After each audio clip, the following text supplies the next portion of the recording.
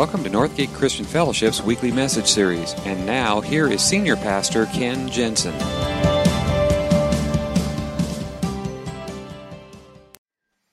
Well, good morning. Welcome. This is not just to here in our Benicia campus, but welcome to everyone in our Vallejo campus. I actually had the chance to be with you last weekend, and it was a lot of fun. Had a great time there, and I'm glad you're back with us this weekend too. And also for those of you who are watching online, we are in a series called "What Makes You Happy," and it's really kind of trying to figure out those things that really bring life satisfaction to us. And there's been a lot of research done about this in the area of psychology lately, just trying to figure out what is it that makes people happy. Not fleeting happiness, but genuine, deep happiness. And here's the thing that I know about every one of us, whether you're in this room or in Vallejo, or whether you are a long-time attender here, or this is your first time with us, whether you are a Christ follower or not, one thing I know is true about every one of us is we want to live a happy life, right? The trouble is we don't know how to do that. And we spend a lot of our time and effort and money trying to pursue things that we think will make us happy, but they don't make us as happy as we expected. And if they do make us happy, it doesn't last as long as we thought it would. And so we're using a definition of happy through this whole series because it's not just about fleeting happiness, it's about that deep happiness. And we're using this definition. It is the experience of joy, contentment, or positive well-being combined with a sense that one's life is good, meaningful, and worthwhile. And through all of the research that's been done in the field of psychology, they've come up with some fascinating statistics. And if you took happiness, your happiness as a whole pie chart, in essence it looks like this. About 50% of our general happiness is just our temperament. Or our personality. And some people are generally happier than others. And there's not much you can do about that. There's another 10% of our happiness, and that comes from circumstances. Buying a new car or getting a new job or something like that. And that does provide some happiness to us, but it is that happiness that is short-lived and doesn't really last. It's not that deep, abiding happiness. And yet that's where we spend most of our time trying to develop happiness in our lives. The good news is this 40%, that's something we can do something about. And what they have found is there are certain life practices, ways of approaching life, ways of living your life intentionally that bring about greater sense of happiness. And those life practices are what we've been looking at through this whole series together. And we started with relationships, how deep, meaningful relationships add happiness to our lives. Last week we talked about not depending on circumstances or trying to compare ourselves with other people because that doesn't bring happiness, but rather fully investing and engaging in our own life. That brings lasting happiness. And today we're going to look at another one. It's actually two of them, and I think they're two sides of the very same coin. It has to do with gratitude and generosity. And what I want to start with, because we've been going through the book of Philippians and all this, I want to start with Philippians chapter 2, this verses 14 and 15. This is what Paul wrote. Do everything without grumbling or arguing, so that you may become blameless and pure. Do everything without grumbling. How's that one working for you? How you doing on that one? Okay? I mean, does he really mean everything? I mean, like everything? I actually looked it up in the Greek, and the Greek word for everything is everything. Yeah. What if we lived one whole day, just take 24 hours and live a full 24 hours without one complaint, one grumbling, one argument? What would that look like? I mean, suppose we declared tomorrow, Monday, to be no grumbling day. What would that look like? So like tomorrow morning when the alarm clock goes off and you're still tired, no grumbling. Okay? Or you get in your car and you're driving to work and you're stuck in that rush hour traffic, no complaining. No grumbling. And when you get to the office or wherever it is that you're working and you find out the internet's down or the copier has jammed again, no grumbling, no complaining. Or maybe you have to deal with the unhappy client or customer and you just want to tell them off. Just no grumbling. And even when you get home and you find out on the dinner menu is Brussels sprouts, no grumbling. Okay? Just what would that look like? In fact, Think of it this way. Why would you not want to live that way? Because let me ask you this. For the grumbling and complaining that you do, does it really make you happier? I think it doesn't. And I find when I pay more attention to it, I do a lot more grumbling than I would like. That at the end of the day, I think life without grumbling would look a lot happier. And I think the root of, or the spirit of grumbling really is all about ingratitude. I mean, that's really what it's all about. And it is one of the greatest barriers to our sense of happiness. It poisons our attitude, it pollutes our relationships, and it's damaging to the soul. And I think the only antidote to grumbling is the two things we're going to be talking about today: gratitude and generosity. And it's written about in Paul's letter to the Philippian church. Today we're going to be in chapter 4. If you want to follow along, I'm beginning reading in verse 10. And this is what Paul writes to this church. I rejoice greatly in the Lord that at last you renewed your concern for me. Indeed, you were concerned, but you had no opportunity to show it. Now, I'm not saying this because I'm in need, for I've learned to be content whatever the circumstances. I know what it is to be in need, and I know what it is to have plenty. I have learned the secret of being content in any and every situation, whether well-fed or hungry, whether living in plenty or in want. I can do all this through him who gives me strength. Yet it was good of you to share in my troubles. Moreover, as you Philippians know, in the early days of your acquaintance with the gospel, when I set out from Macedonia, not one church shared with me in the matter of giving and receiving, except you only. For even when I was in Thessalonica, you sent me aid more than once when I was in need. Not that I desire your gifts. What I desire is that more be credited to your account. I have received full payment and have more than enough. I am amply supplied.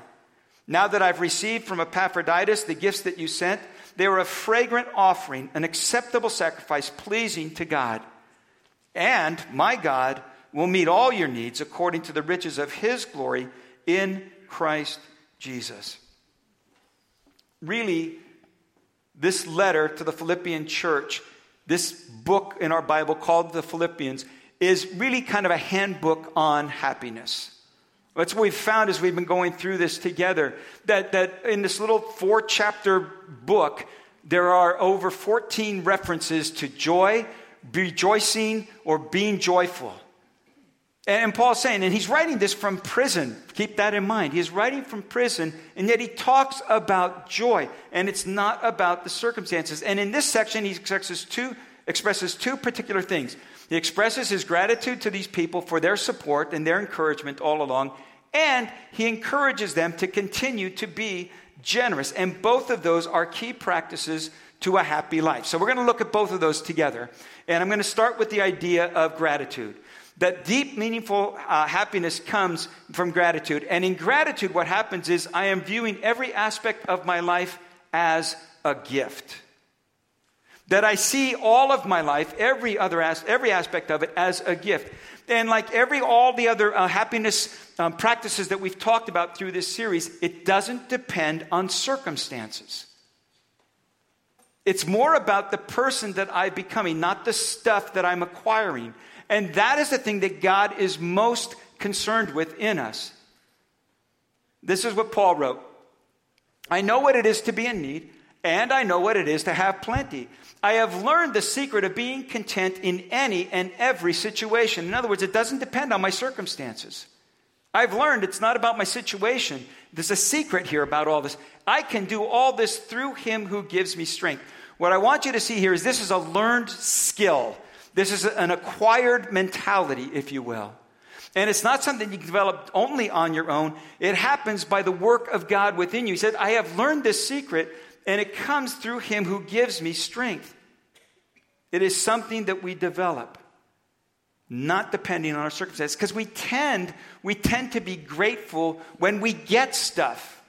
And we kind of have this idea that the more that I get, the more grateful I will be. And that just isn't true. Any parents in this room, how well does that work as a parenting philosophy? Give your kids whatever they ask for. Anytime they ask for it, just give it to them. Does that make them more grateful or less? Less. It turns them into spoiled brats. It doesn't work that way. And yet that's the way that we, even as we grow up, even as we become adults, we still work. The more that I get, the more grateful I will be. And it just doesn't work that way.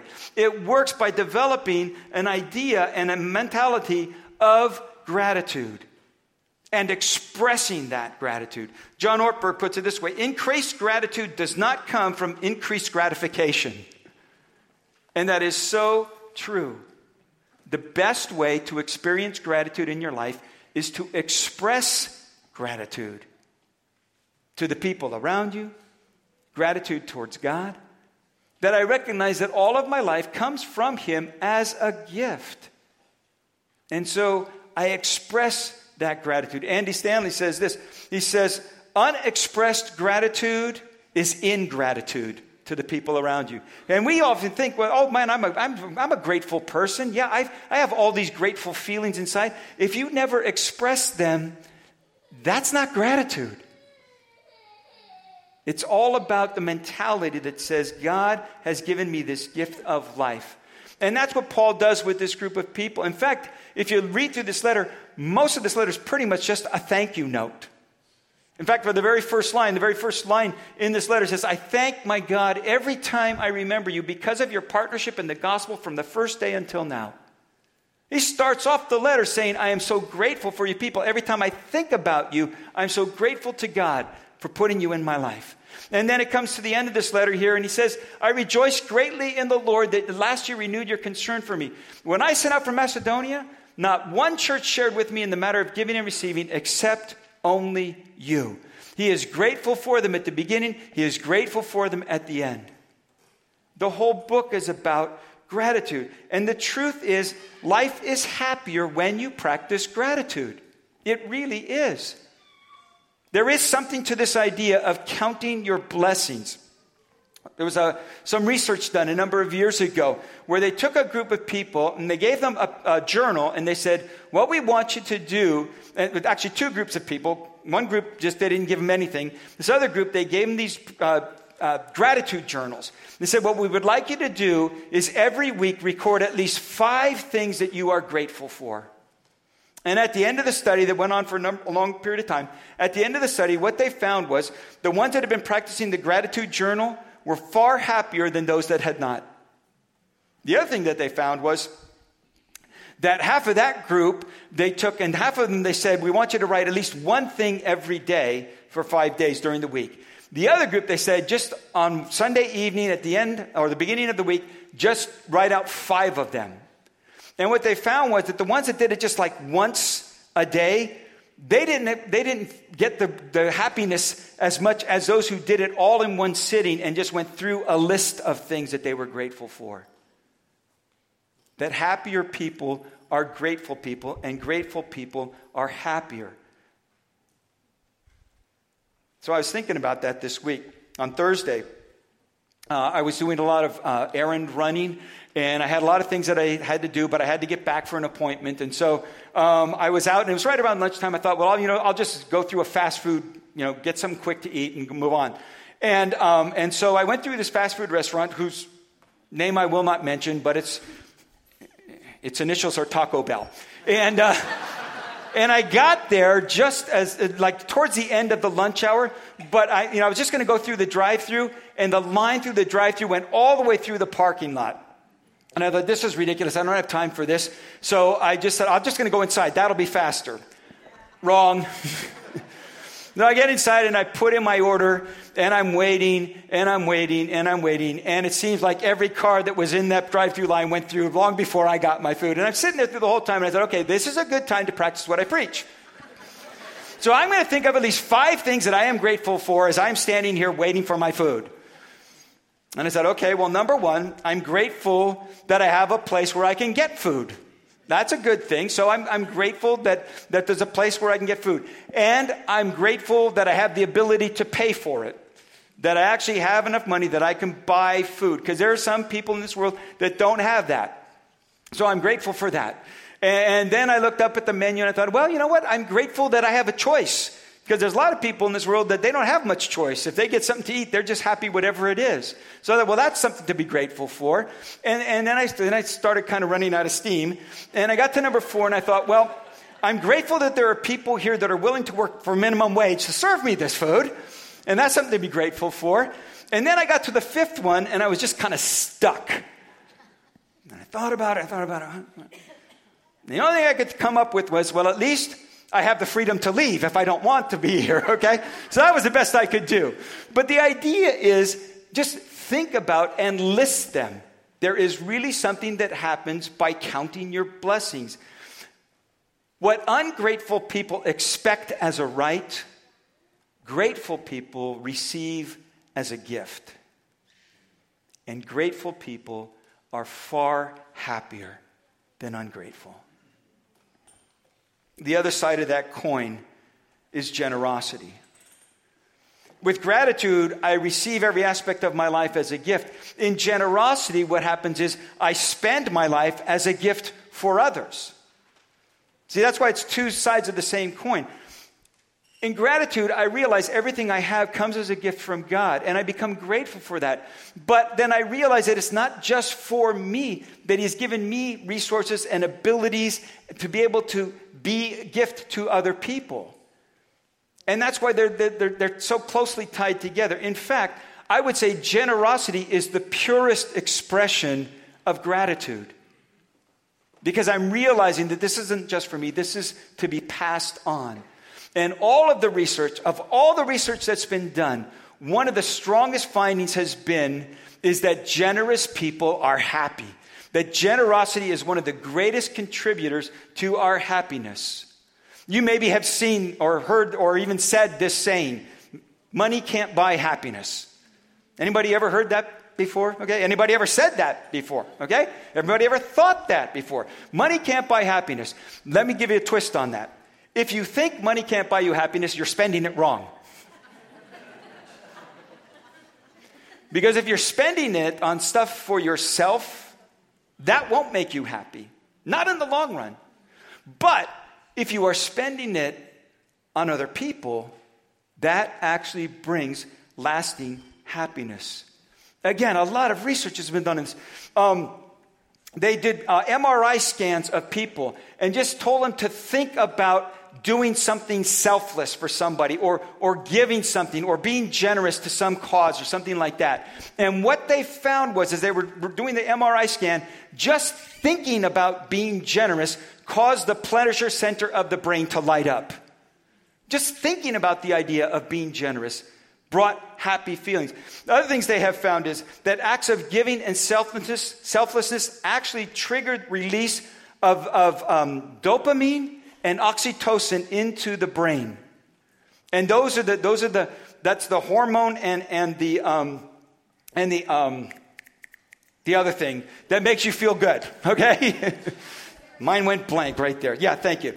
And here's what else they have found. Not only in the brain, they have actually found that acts of generosity and selflessness actually produce those same things in your heart.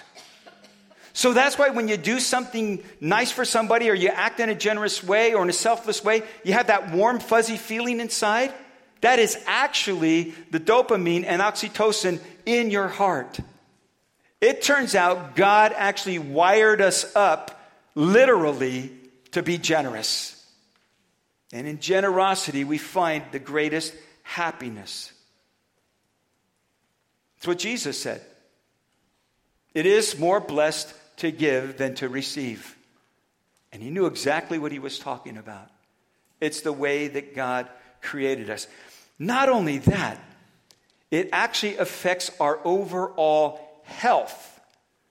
They did a study in Marin County, another study, about 2,000 people, elderly people, and they had them in two different groups. There was a group of people that volunteered at least twice for at least two different causes on a regular basis.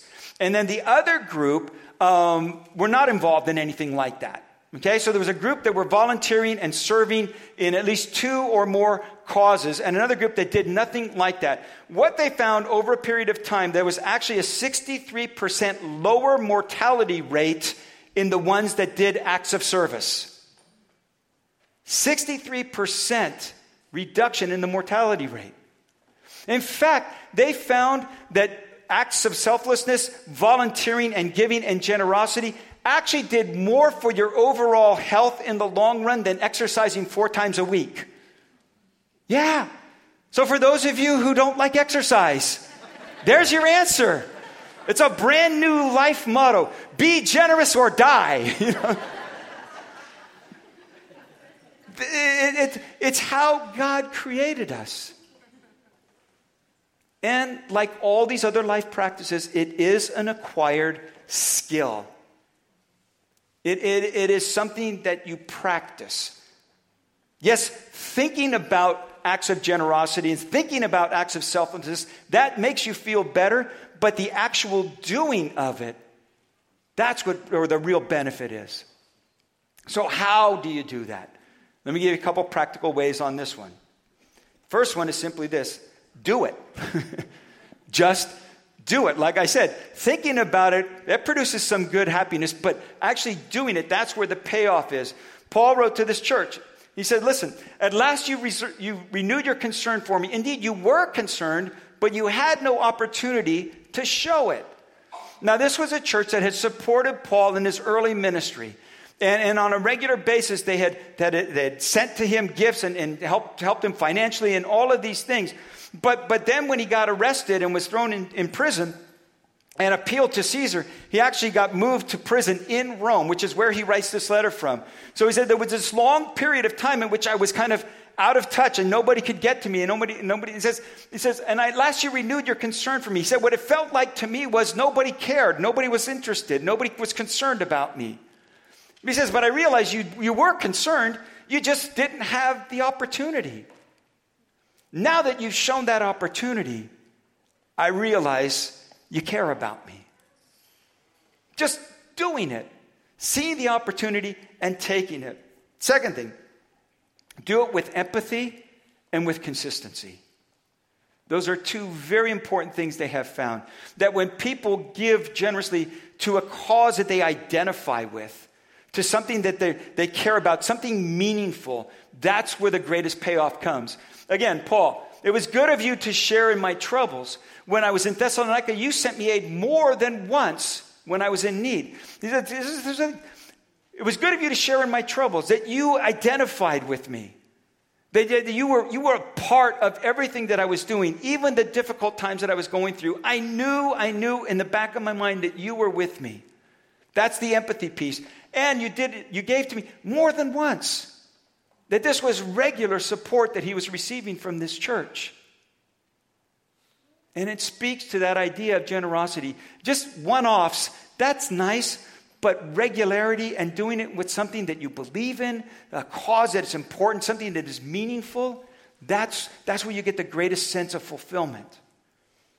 Thirdly, do it as a spiritual discipline. He goes on. Not that I desire your gifts. What I desire is that more be credited to your account. Now, he actually uses wording in the realm of accounting. And what he's saying is this isn't about me, although, yes, I benefited from it. But what's more important to me is how you benefited from it. And that's when it becomes a spiritual discipline. When I do it, God does something in me. And Paul says, yeah, I am appreciative of your gifts. But that's not really the point. What's really the point is what gets credited to your account. What happens inside of you. The benefit that you get from it. That's what I want more than anything else. And then the last one, you do it as an act of faith. And well, what happens? If I give, then who's going to take care of me? If I serve, who's going to serve me? If I volunteer, well then how am I going to get taken care of? Good question. So Paul ends with this. And my God will meet all your needs according to the riches of his glory in Christ Jesus. Who's going to take care of you? My God. And he will take better care of you than anyone else. Sometimes it is an act of faith. Sometimes it's a stretch beyond our comfort zone. But when we do, and I've had time after time after time, people say, it was a risk. I didn't think I could do it. I didn't know how I was going to how I was going to be able to pay for it. I didn't know anything. But listen to what God did for me in this. And sometimes it was a financial payoff. Sometimes it was something quite different.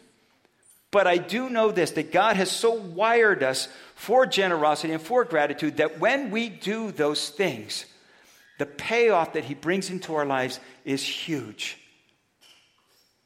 Now, those are all great benefits, but the best reason of all is simply this, that if I have put my life in Christ's hands, and I have received his great gift of eternal life by his grace, then the only real response would be gratitude and generosity. Would you bow your heads with me? And for those of you in the Vallejo campus, I'm going to turn it over to our campus host there. We do this time, we always give people an opportunity to respond. So I want to ask you today, how are you in this whole area of gratitude and generosity? Is your life more filled with grumbling than gratitude? More filled with complaints than generosity?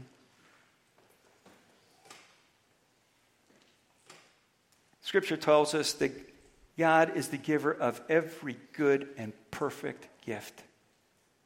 And the greatest gift that he gave us was he gave his one and only Son, who gave his life on a cross so that we could have this new life in him. Not that we earn it, not that we deserve it. It comes as a gift. And the only response to that, the only logical response to that, is to live in gratitude every day of my life. And to pass that on to others in some way, shape, or form in acts of generosity. So, as we close, if you're here today, and in all honesty, you would say, I'm not doing too good in either of these areas or one of these areas. And I'd like to change that. I need to be a lot more grateful. And I can't change that on my own, God. I need you to change me on the inside. But I'm going to start with this decision. Or maybe it's generosity. God, I hold back so often because I'm afraid that what I give up, I'm not going to get replaced. You are the giver of every good and perfect gift. I want to be more generous. Would you help me with that? And if that describes you, any of those describe you in any way, and you could use some prayer in this area because it's not something you're going to do on your own, I would love to pray for you as we close. Would you just let me know by raising your hand, holding it up, and catching my eye? Yeah. Yes. Yeah.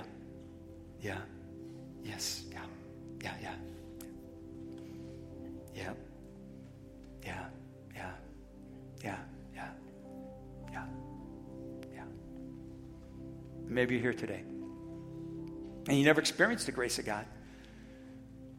For the most part, your faith is all about trying to earn or deserve God's love and favor.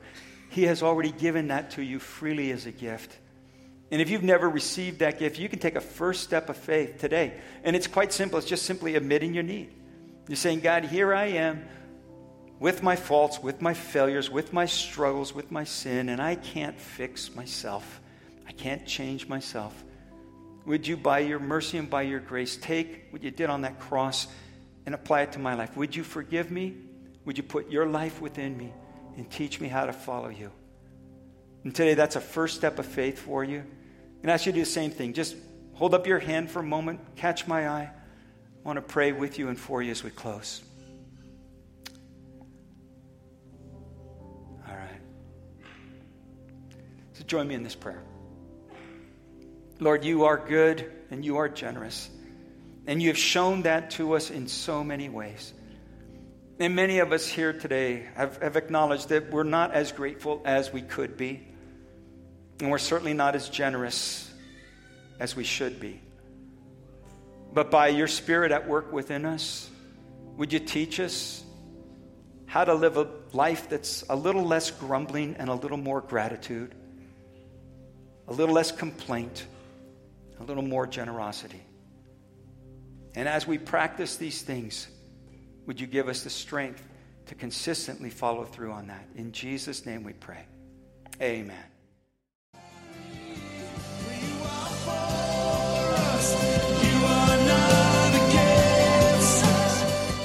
Thank you for listening to this week's message. We trust that you'll join us again soon for another uplifting message from Northgate Christian Fellowship, located in Benicia, California.